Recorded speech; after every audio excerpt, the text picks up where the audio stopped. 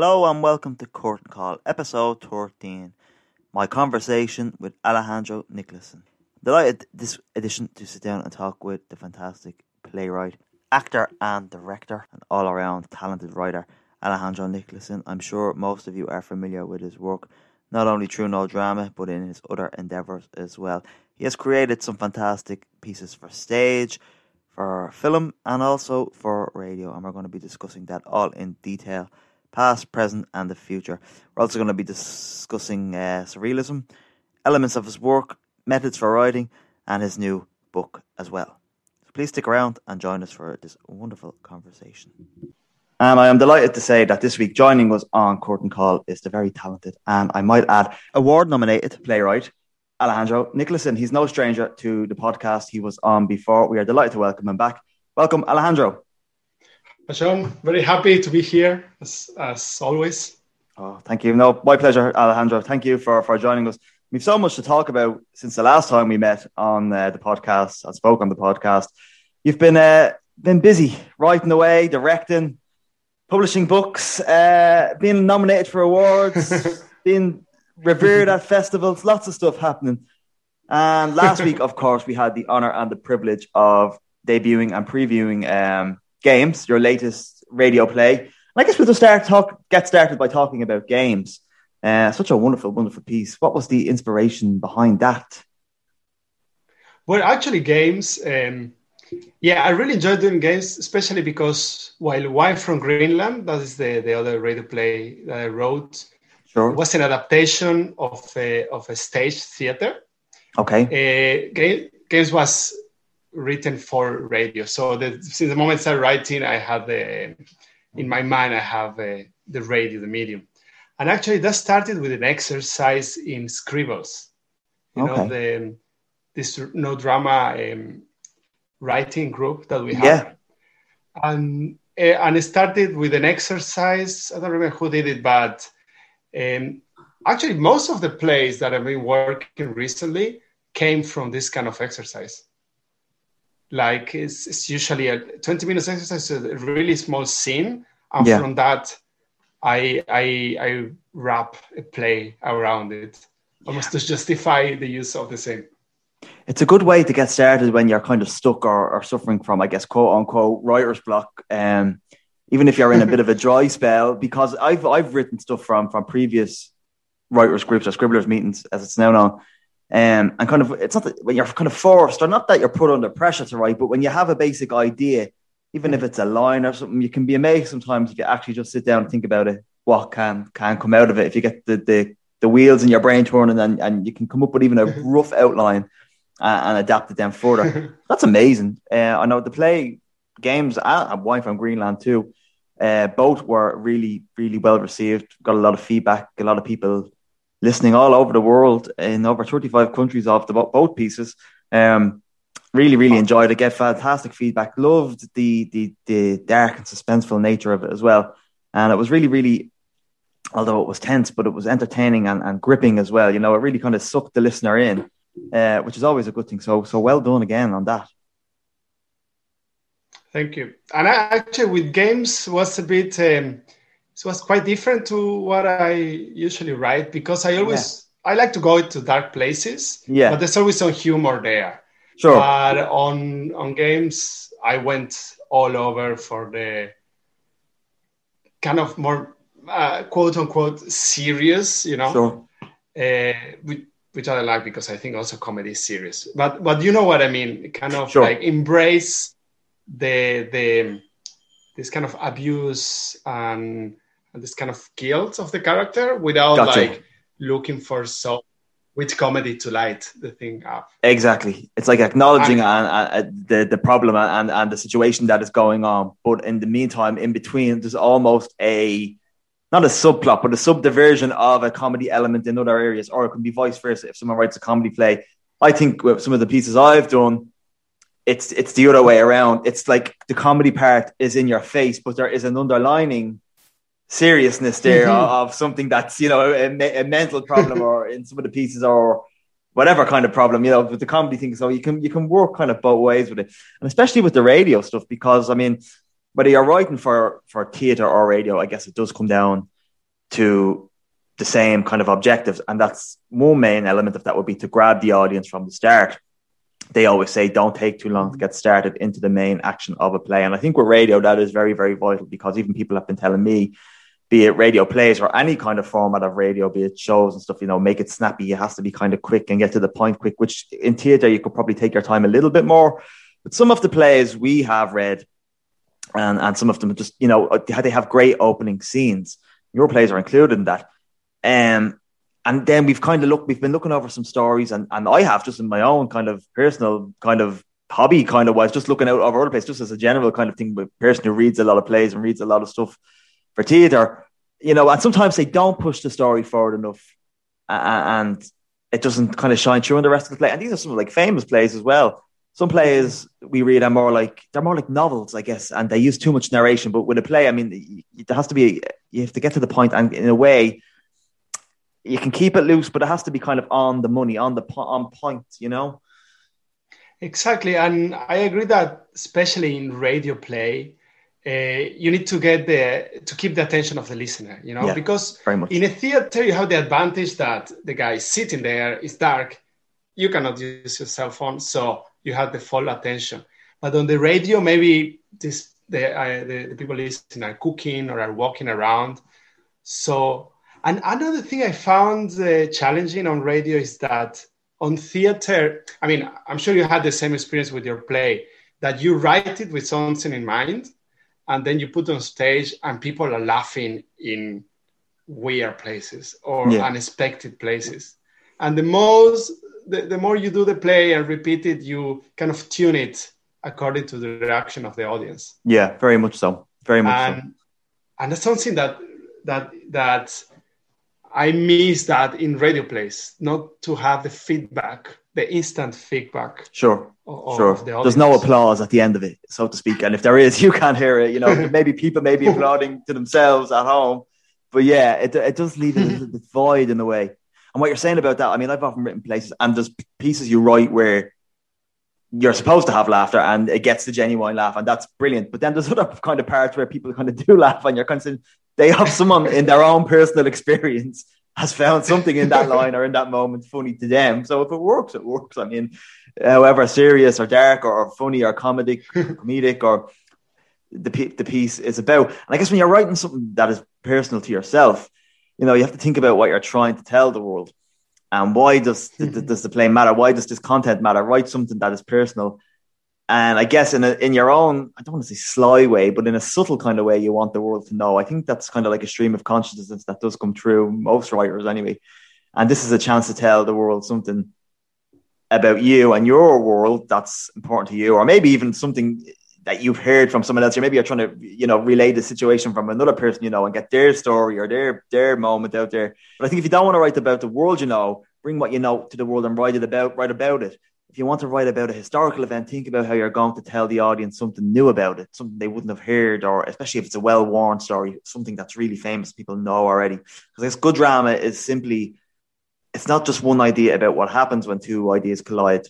It's an hour long, in 50, 60 minutes, that gives you a lot of time to develop a plot. And then alternatively, even if you're lucky, a subplot. That's interesting. I was just talking with a friend of mine. She's from Colombia, and she's also a writer. And we were talking about writer's block. Yeah. And it's true that for me, at least, a lot of times I have an idea, but I don't know where I'm going, or like you say, what do I want to say? Mm-hmm. But the moment that you find that direction, that compass, it's like everything points to the right place. Yeah. And it's just like drinking water, everything just come out. I have an experience that I'm writing another radio play now at the moment, also inspired in a scribble exercise.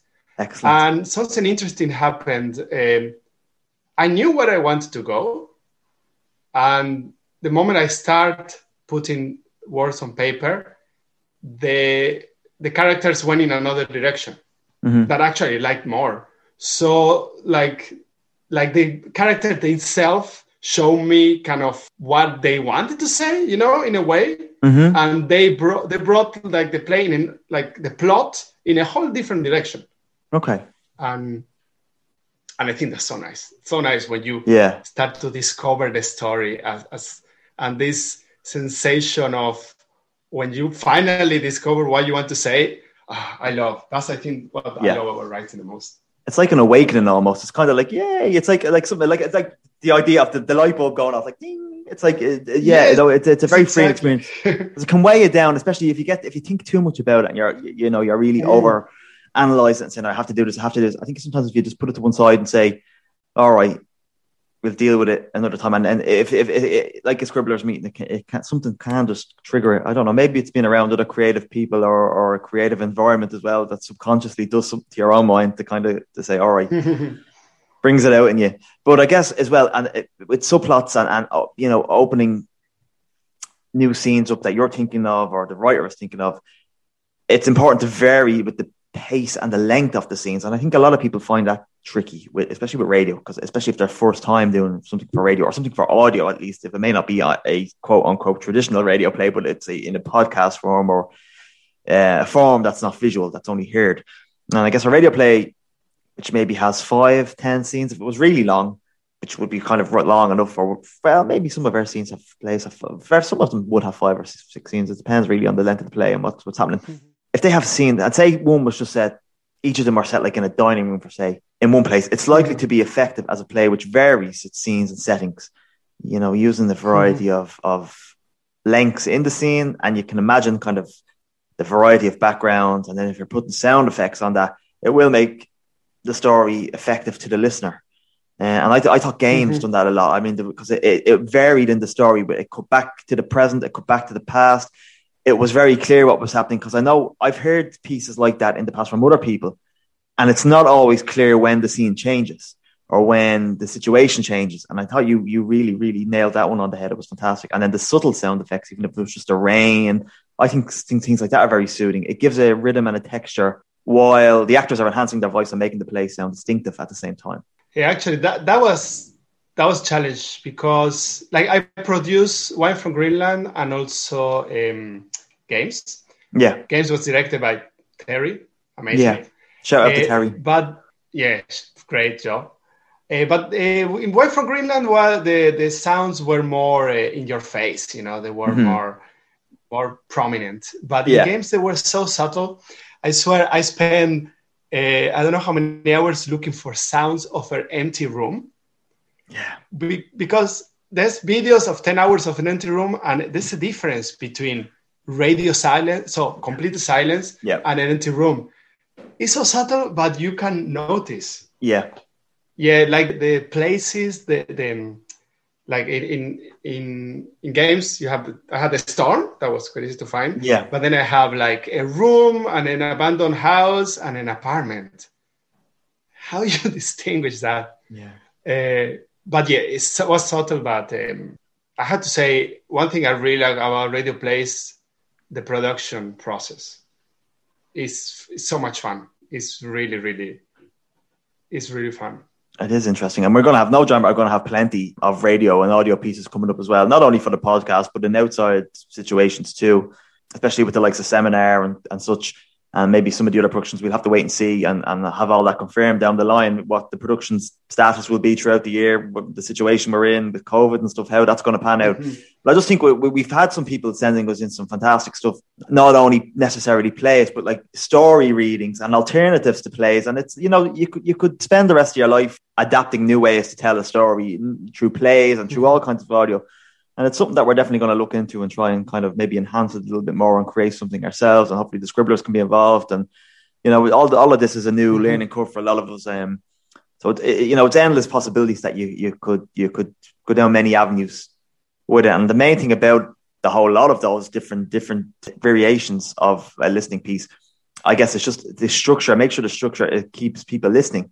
Think about the beginning, the middle, and the end of the piece. I think that's always vital in no matter what you write in theatre, if it's radio theatre or even video theatre, YouTube stuff like the Shindigs pieces, even at least, and for straight up theatre, it has to have that basic beginning, middle, and an end, the structure, the arc. I think about what it's going to grab the audience in the first, few moments, or if you're reading a script, if it's a script reading kind of situation, the first 10 pages, and then as the play unfolds, they should keep listening should draw them in, and then think about how the situation in your play develops and changes through the middle, and even how the situation is evolved. Check that it doesn't feel predictable. Use the element of surprise. Audiences can be listening at different points throughout the piece, and you need to think about how it'll hook them throughout the story. Even if someone comes in halfway through it, it'll make them want to listen, finish it off, and then hopefully go back and listen to it from beginning to end.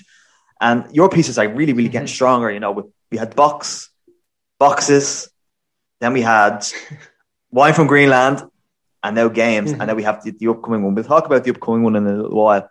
But it's like a stairway. They're getting stronger and stronger and stronger, and they're really, really getting really fantastic. And I know some of them were, we talked before about how they were kind of the trilogy, kind of boxes, and I think Wine from Greenland. There was a little bit of a trilogy thing going on there. They were kind of connected in a very subtle way under the one umbrella almost, kind of.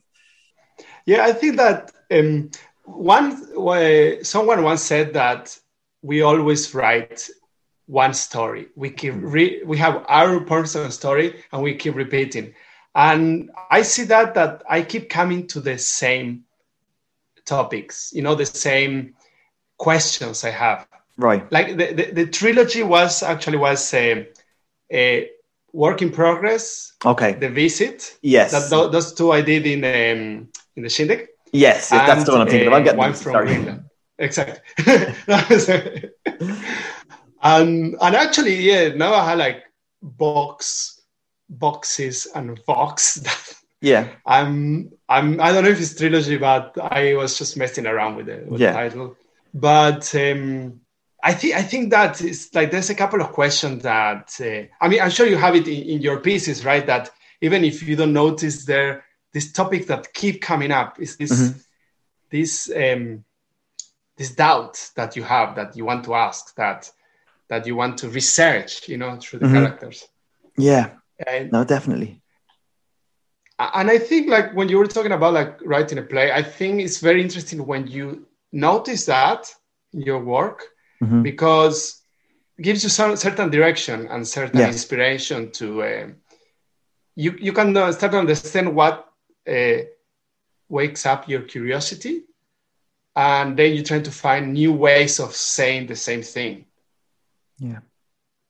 And I don't know, I found it really inspiring. Very interesting. It is an interesting topic because it's not like you're just repeating the same stuff over and over again. It's different, but there's a running theme throughout, and there's that kind of, it's almost like a suite. You can have a suite in music, a suite in film, and it's an interesting topic to have a kind of a suite in theatre, which is something that you don't really see or hear too much about. And some people in your situation would call it surrealist, or it's kind of has an element of surrealism about it. How do you find that? Is that something you think about kind of going into the situation, or is it just how it ended up, or is surrealism and surrealist theatre like Dadaism and those type of topics? Is that something that would interest you, and does it inspire you, or are you kind of, do you like those pieces from the 20s and 30s and so forth? Definitely. I really like absurdist theatre, like UNESCO, Beckett, of course. Yeah. And actually, my wife's Amy always tell me that I should try to write like a normal piece with normal people, that normal thing happens, but I can't. It's like I think I'm physically unable to do it. And it's definitely surrealism, and also there's something called magic realism. It's a South American style, like Garcia Marquez, and then Borges, Cortázar, and it's kind of this. It's like a realistic set. Okay. And fantastic happens, but the characters don't react to that as being fantastic, Right. Yeah. So if someone starts flying, if it's a fantastic story, they will be, it was funny or science fiction. But in this, they will complain because it's dinner time and you shouldn't fly or float in dinner time.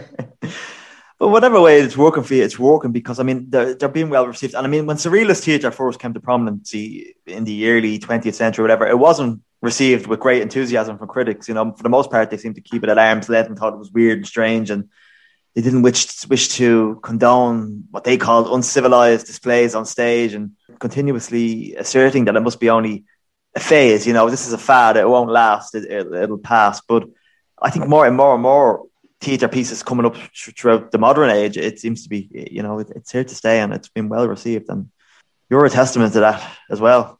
Yeah, I think, I don't know, I would have thought that, I mean, I like naturalistic theatre and actually enjoyed watching and everything. But for me, writing was always like create a world. And I don't know, I like having characters and try to put them to certain things. And for some reason, all those things for me, they come with some surrealistic effect or bending reality to see what would happen. Yeah, no, it's an interesting way to write it as well. I think especially as well if you're not specifically writing it for radio. I know some of your pieces you had written before, and they weren't necessarily radio pieces per se, and you reworked them for radio. And I guess you have to remove references to stage or film or video or whatever kind of method you used before. I think if you're thinking about submitting a stage play that you're written, I would say this to people and encourage them to do this as well. It's worth going through to make it radiophonic, they say. Some things just don't work on radio.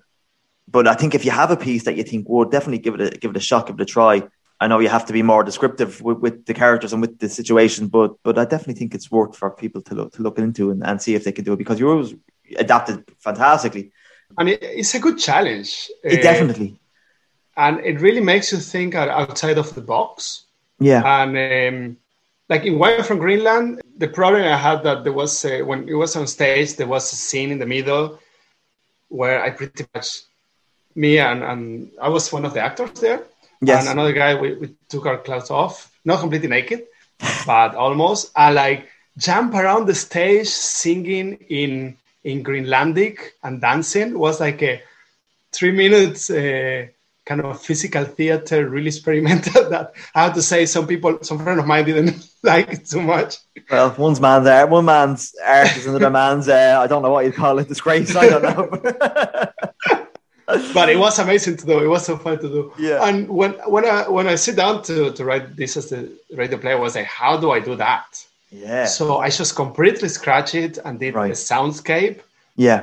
And like personally, that's my favorite part of the play. I really am so happy how it turned out. Yeah, really. And you have some pieces that you put like the singer that was great on stage and translated perfectly to radio. Yeah, I think it went okay for radio. It was fantastic. I thought it was very well received on stage, and I enjoyed it. I would have loved to elaborate on it more for stage. I think the piece is maybe 10, 15 minutes long, maybe 12 minutes long. I think if you could stretch it out to maybe 25 or half an hour and have it almost like a little mini piece, it could be the opening act, so to speak, of a main piece somewhere along the line in a theatrical sense. So that's kind of how I envisioned it. Maybe not in the first instance, but kind of as I thought about it. And I said, we'll give it a go and see if it works well enough for radio, because you have the bad singer and you have to put kind of lots of noise and emphasis on speaking voices, because they start off kind of calm and then they get into this kind of argument and they're fighting them. I mean, for the festival, the Scariff Bay Festival, I really just done it for a bit of crack, a bit of laugh, and it was almost just like an experiment. I didn't go in with any kind of serious notions. It really was just to put something together and see if it could kind of flow well. I mean, some of the pieces were technically weren't great. We had actors who wanted to be in it and wanted to be there for the fun of it, and they didn't have certain microphones or they didn't have top-notch computers, and some of them did not. But I didn't care. I was like, people want to do this for a bit of fun and a bit of laugh, let them. And it's almost like a demo to me. I was like, if you can do it in a very rough kind of way, it gives you an outline and idea if you wanted to do it somewhat properly and professionally, like in a studio, in a big studio with proper microphones and actual radio actors and stuff. So again, it's just to create a sense of an idea of what the possibilities are. You could go with it. So that's a challenge, because that sounds. I mean, I was finding interesting what you were saying about the technical limitations. Yeah. Because like I bought this microphone actually, and this is quite good, but yours. But most people just recording from the computer audio. Exactly, and and that's in the editing process. There's a lot of crackling. It's hard to get the crackling and stuff. It's a great way, because I think what the COVID situation has put us in, it's all very much a learning curve for us. And I thought even what was fantastic about the Scariff Bay Festival was it was open to some people were quite professional, had done stuff like this before, and then others were absolute beginners. And it was amazing to see all of the pieces kind of over that 6-week period. Good. So different, so good, all of them. And even though some of them weren't technically great, it didn't matter. The content was fantastic, and they were interesting and engaging, and they were all really well received. And it was a very interesting festival and fantastic. It would be great if they could do something like that in the future. And others could do it like it. Actually, give people a chance to showcase their work, you know? There was the award ceremony the other night that they did it on Zoom. Yeah. Were you there? I couldn't make it. That was on Easter Sunday. No, I couldn't go. Yeah, no, I did Easter Sunday. But okay, one of the things, it was really fun. I bought a Prosecco and just drank the whole bottle, what hearing the guys. They were saying that they want to do it next year again. Oh, fantastic. And they were talking about building a radio play network. Oh, yeah. Because I'm sure even after the pandemic, I want to keep doing radio plays. Even I want to do theater, of course. Sure. But it's such a nice side project, you know. Yeah, and it's a great way because once the stage comes back and stage theatrics come back, that's great. But at the same time, we're also building up a knowledge of how to do this so we can continue this in the future too. And it's nice to live in both worlds and have the best of both worlds, I suppose. You can do, maybe you'll write a piece that's more suited for stage and you can adapt it back and forth, or maybe you can just individually do situations for stage and situations for more radio and audio based stuff. It really is great. And even with us getting picked up on Dublin South FM as well, I mean, I do my radio show with those guys, the music show, and I was like saying, I wonder would they take a chance and maybe want to give us a go with the radio play stuff and the podcast. And they were absolutely delighted because they're always looking for new content and new programming. And that was the first for them. They'd never had a situation with actual radio plays. I think they may have had a theatre show in the past that was a magazine type show that lasted maybe a half an hour. But to have actual audio theatre being broadcast with them is fantastic too. And it's been really well received. And your plays were really well received on there too. We actually gave you a spin twice. Games was played twice in a row. Oh, really? On the radio, yeah. You got two goals because we had a bit of a gap. So I was just like, as the producer of it, I was just saying, well, give Games another spin. They'd be here. The more people that hear it, the better. Put it again. And there was just a lot of people were really, really, really interested in getting it because I mean, the podcast as well, the interview situations are fantastic, and that's why it's fantastic to follow it up with you. Because we've never actually done that with someone who has written a play for us or presented a play to us and then followed up the week after, because the plays really do get fantastic feedback, more so than the interview situation. And that's what's important to us more so, that the plays are really kind of more important. That's the backbone of it, because we want to provide and produce theatre pieces for people. That's what we do. And that's why I thought it would be really, really interesting to kind of to get the follow up, because I think when people are interested in writings and plays, it's nice to know, people like to know inspiration behind it and what made you tick, and what didn't work and what worked, and kind of your way of thinking about it, because I think it gives people a bit of incentive and a bit of knowledge and a bit of hope for themselves, maybe, if they want to continue on to do something like this somewhere. That's why we always say, a lot of people are in a situation and a lot of people are kind of down and they used to write and they're like, I don't want to write anymore. And we're kind of like, no, come on, get going, at least even try, because people need something to get them up and moving and get motivated again. Because I'm always saying to people on this show and the other show I do, plan what you're going to do after COVID now. Don't wait till it to come around. So when it does come back around, you can just jump straight back in and be like, all right, here's the plan. We're going. We're off. Strike while the iron's hot. At least me, what's like, actually this pandemic, I'm writing a lot. It's like, I'm really writing. Like, I always written a lot. Like when I was writing in Spanish, I haven't written Spanish in a while. I was writing really a lot, but this time I'm writing a lot of theater. And I see the reason is, it's no drama. I have to say no drama is, I'm so happy that I found you guys. I arrived to Dublin. I had a nice 4 months before pandemia, but I have the luck of no drama. And to know that I write a play, then there's a group of really talented, creative people that I can find actors there. I can find directors there. I can send it to Curtain Call and it will be presented. Yeah, it's almost like a built-in in-house operation we have running. It's amazing. It's fun. And then you have the scribbles for inspiration. You have the whole system going on, You just have to jump in there and and follow the waves. It's really amazing. It's really saved my life during the pandemic. I think a lot of people feel the same way, and you were happy to find us. We were more than happy to find you, Alejandro. So the feeling is very, very mutual because we love your stuff and we love you. But I think it is. I think it has been an incentive for a lot of people, because I think you've been just listening to the general news in a lot of ways, and you hear people from the entertainment and the art world, if it's theatre, music, a lot of people from different backgrounds, and it's almost like we've no job now if it was their main, way of earning a living, or even if it was something they've done on the side, or just something for fun or whatever. And it's almost like they just lost all hope, because it wasn't even like it was just phased out. It was like, nope, gone. Like, here today, gone tomorrow. And they're like, what's going to happen? What will we do? And I remember I felt like that myself. And I was kind of like, well, it'll slowly come back. And then that's what we were talking about in one of the workshops recently with Dave. He was saying, have people kind of lost their creative touch a little bit, or were they a bit kind of struggling creatively? And I kind of, at the time, kind of said, well, not really. And it's only when I said this to Andre too, when he was on the last podcast, it was only when I thought back, when I actually said at the beginning of the lockdown, I was very kind of let it kind of slide a little bit, because I think people were just in a bit of a state of shock and didn't know what to do. But thank God it came back. So we have a vehicle. We have some kind of vehicle at least to move on with it. I agree that, of course, is that this. I mean, it sucks that we cannot go on stage. That we cannot go for a bit. I mean, so many bad things. Sure.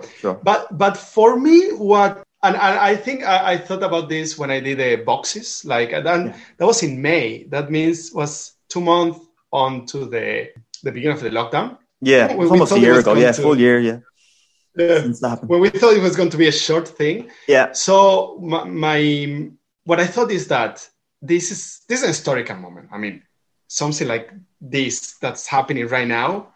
I mean, it's a moment where we are all worldwide joined by this experience, right? Yeah. And of course, this affect us as writers, as actors. We put that. I mean, how couldn't we, right? We put that in what we do.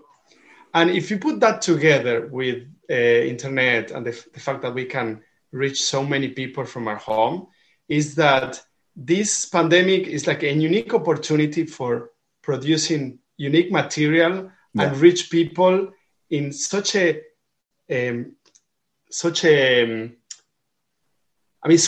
close, because we are all experiencing the same. So for me, is that this is a unique opportunity for producing like theater, art, music, absolutely, whatever, Definitely. And I mean, it's an alternative way, definitely. So in a way, we're lucky to live in the age of technology to be able to do this. If this was only maybe 20 years ago, we wouldn't be able to do, maybe to a degree, we would have been able to do something digitally, but it wouldn't have been the same. So the advances and the advantage there, the ball is in our court. It's for us to play with, definitely. We have a lot of material to kind of work with it. And it's just getting the adaptation. It's just the social side of it and the interaction side of it that sometimes falls short. But look, it will come back. We have to keep positive, and it will just hone our craft even more. Definitely. I want to talk to you a little bit about your book, Alejandro, because this is a chance for you to plug it. Now, I've heard you kind of talk about it, but maybe let the other listeners maybe hear about it. He has a copy of it in front of me. They won't see it, and we do have listeners in a lot of Spanish-speaking countries as well, so they'll be able to buy it. So please do tell me about the book. So this is a book. It's in Spanish called El Hombre Artificial. That means the artificial man, artificial man. And actually, this is done with the Spanish publishing house called France. Oh. And it's my second book with them. Oh, excellent. The first one was, I think, 4 years ago, and has 12 short stories. And I wrote most of the short stories in Berlin. In Berlin, I was doing a workshop, a weekly workshop with someone called Samantha Schweblin. Okay. And I recommend, she's one of the best writers of our generation in Latin America. Mm-hmm. She has books like people write this down, like Fever Dream, Mouthful of Birds, and Kentucky. I don't know if Kentucky is in English. It wasn't amazing. It was like 2-3 years I was going to this class, getting feedback, rewriting these books. Yeah. And is something like you say, it definitely has some surrealist and magic realism elements. Yeah. And there's a lot of this, like the beginning is like it's divided in 3 parts. Okay. The first part is short stories that involve childhood with some horror elements without being horror. Okay. Like, for example, there's a bit of that went to games. Okay. I love kids as characters. Yeah. They are, because of the fact that they are maybe because they're innocent, so the reader or the audience already like put something on them. You see a kid and you assume certain things. Yeah. So you can play with the expectation of the audience. Sure. The problem that in theater is that I didn't knew any kid who wanted to perform. But okay, in games I went around with the whole sure flashback thing. Yeah. And the second part is more about more, for example, there's one short story that I love. It's called Paternidad. That is paternity. Okay. It's about the guy who goes visits a baby, and the babies start to grow until it's big as a house and eat the parents. Oh, I love it. And I got to be a father soon, so that's quite. The last one is a bit meta. Okay. Deals with something I also did in theater, but did with the characters become aware of their own condition of characters. Yeah. Okay. It's definitely, if you read it, you will see. I'm definitely going to try. I'm going to get it. And I'll if I have to translate it myself, I'm going. I will. Definitely people check out. Any plans for yourself? I know it's hard and difficult in the publishing world, and it's expensive to do it self-published wise. Any plans to maybe publish an English edition or an English version? I tried translating the one or two of the short stories, but it's so difficult to translate. It is, I know. Like, even I tried to translate plays in English to Spanish. Yeah. But is that each language has their own music. Sure, so its own uniqueness. Or you sometimes translate things get lost. The music. Yeah. Lost, literally lost in translation. Or you translate the meaning. You cannot have both. Yeah, but it's good that you can adapt them and put some elements into pieces like games and boxes and the other pieces you've done. So that the team almost still shines through on it. That's fantastic. It's like we say, like, I'm just writing the same story all over and over again. I'm hoping that people won't realize. No. I mean, you can rework situations and rework stories and find, as we were talking about earlier, and get something new out of it. Definitely. I want to say congratulations on being nominated for an award for Wine from Greenland with the Clear Drama Radio Festival for Scariff Bay. Alejandro was shortlisted. You did not win, but it didn't matter. Being nominated was just an honor as well. So hopefully you will be nominated for other awards. You definitely deserve it, and definitely that was work speaks for itself. First time first time you were nominated for anything? Yeah, first time I went to an award show, whatever. That's fun. Absolutely fun, and definitely so it's the first of many, hopefully, because it really was fantastic and really great. It's great, just great to see. I was very proud. I was very proud. I was like, well, Alejandro's nominated for it. This is fantastic. Like, it's wonderful because at least it's not done event. Not that you want to do it for glory or awards or but it's nice to have one's work appreciated and acknowledged and said, you know what, you're glad people enjoyed it and liked it. I mean, a lot of, if not like most of the credit goes to Lisa, Rahul, and Andre, that they were like amazing. Absolutely fantastic. They are great, and they were great in your piece as well, and they're all fantastic. And we give a shout out to Terry as well. We did mention Terry earlier, but Terry directed. They are for games, yeah. So Terry was fantastic. His direction was really, really wonderful too. And what's next for Alejandro on the play front? Okay, I have a play called Vox. Without giving too much away, we want to keep the listeners in suspenseful. Yeah, yes, true. We don't want to. It's like. It's not a radio play. It's a Zoom play. Okay. It's written, and I already have the script. Now I'm looking for actors. I'm talking with someone who might direct, but Okay. we're still talking, so Yeah. I don't want to give any names. What about yourself? You're going to direct now? No, I have first. I prefer to act. Yeah. And I don't think I am able to direct and act. Nonsense. I mean, it's hard to do. It's difficult, but it can be done if you need to be. I do it as a last resort sometimes. If I can't get people to fill in, like if we can't get people in to act, or they back out for whatever reason, they're busy, and I just jump in, especially if it's a small part. But it's hard to do because you have to focus so much on the other actors that you're directing. You almost forget about yourself, and it's kind of just like, I'll just do it now. And sometimes it works and sometimes it doesn't. It's something that it can trip you up. So for people out there, be careful. My early experience as directing was with One from Greenland, with the radio play. Yeah. And I found it so difficult. I mean, I think only because, I think that, to be honest, Andre, Rahul, and Lisa did most of the work because I didn't know what I was doing. You think that, but no, it was a team effort. And you know, as a director and the actor, the actors need someone to look for, whether you know it or not, or think it or not. They're there because of you, and you chose them as the director, and they are following your direction in the acting that you laid out for them. So it works both ways, you know. Great casting, yeah. I just thought, which is key in for being a good director is key to the casting. Actually, that's true. Yeah. But Vox, anyway, when can we expect and hope to see that?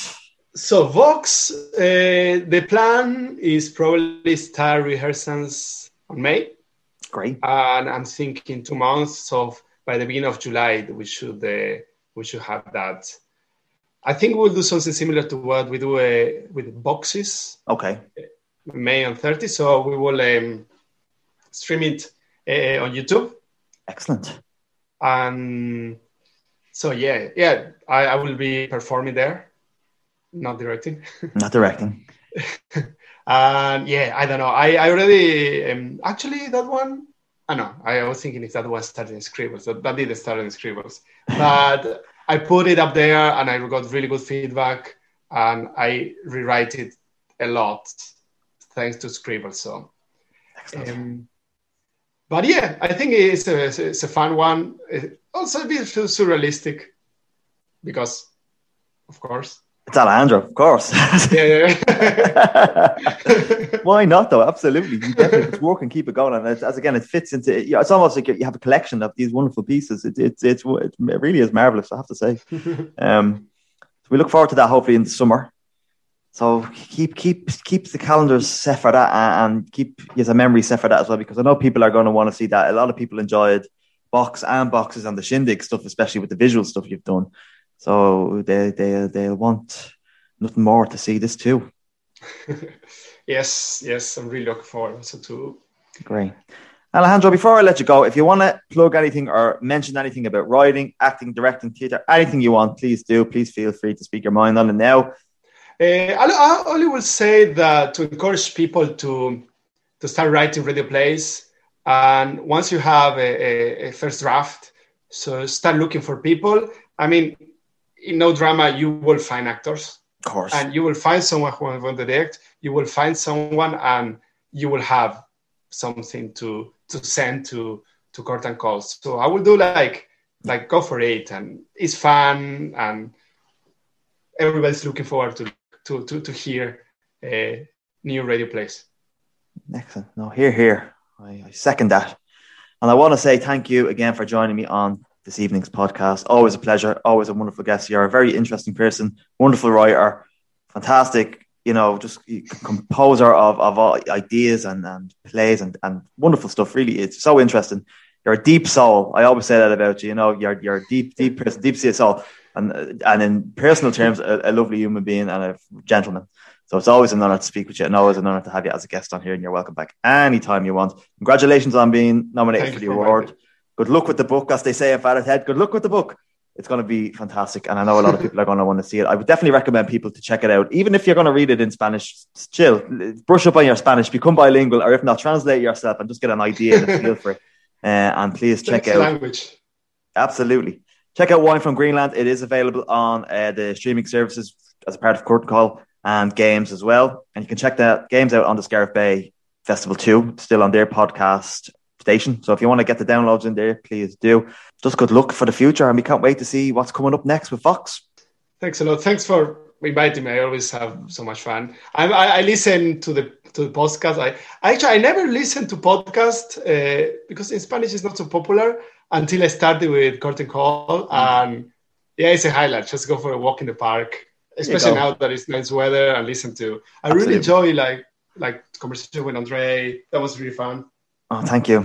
We will send on there. Very, very nice. Kudos to Andre as well. And we'll wish you good luck and good night. Thanks, Alejandro. A big thank you again to Alejandro for sitting down and joining me for a conversation on this edition of Curtain Call.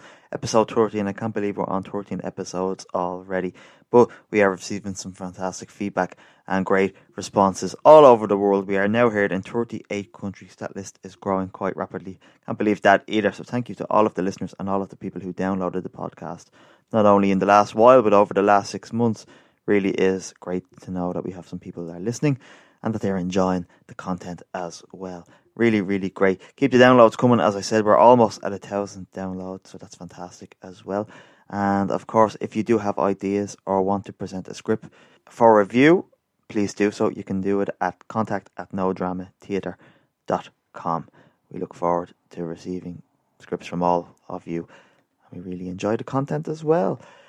What else? Tuesday workshops are back. We took a little break. They are commencing every Tuesday now at 7 o'clock on Tuesday evenings. Please join us. Check out the social media platforms for details, not only on the workshops, the podcast, or Bring Your Own Lights, and all of No Drama's endeavours. We are looking forward to the forthcoming next few weeks and months as well, because we have some exciting stuff happening. And of course, we want you all to be a part of it. Thank you once again for joining us. Big thank you to Alejandro once more. Can't thank him enough. He really is a wonderful writer. Please do check out his book El Hombre Artificial. That's The Artificial Man. You can buy it on Amazon and any other online sites, I would imagine, as well. Don't forget to listen to Games and Wine from Greenland on the streaming platforms as well. And look out for Fox, which will be advertised on the No Drama streaming platforms in the coming months as well. Nothing more else to say. Keep yourselves well, stay safe, and peace out.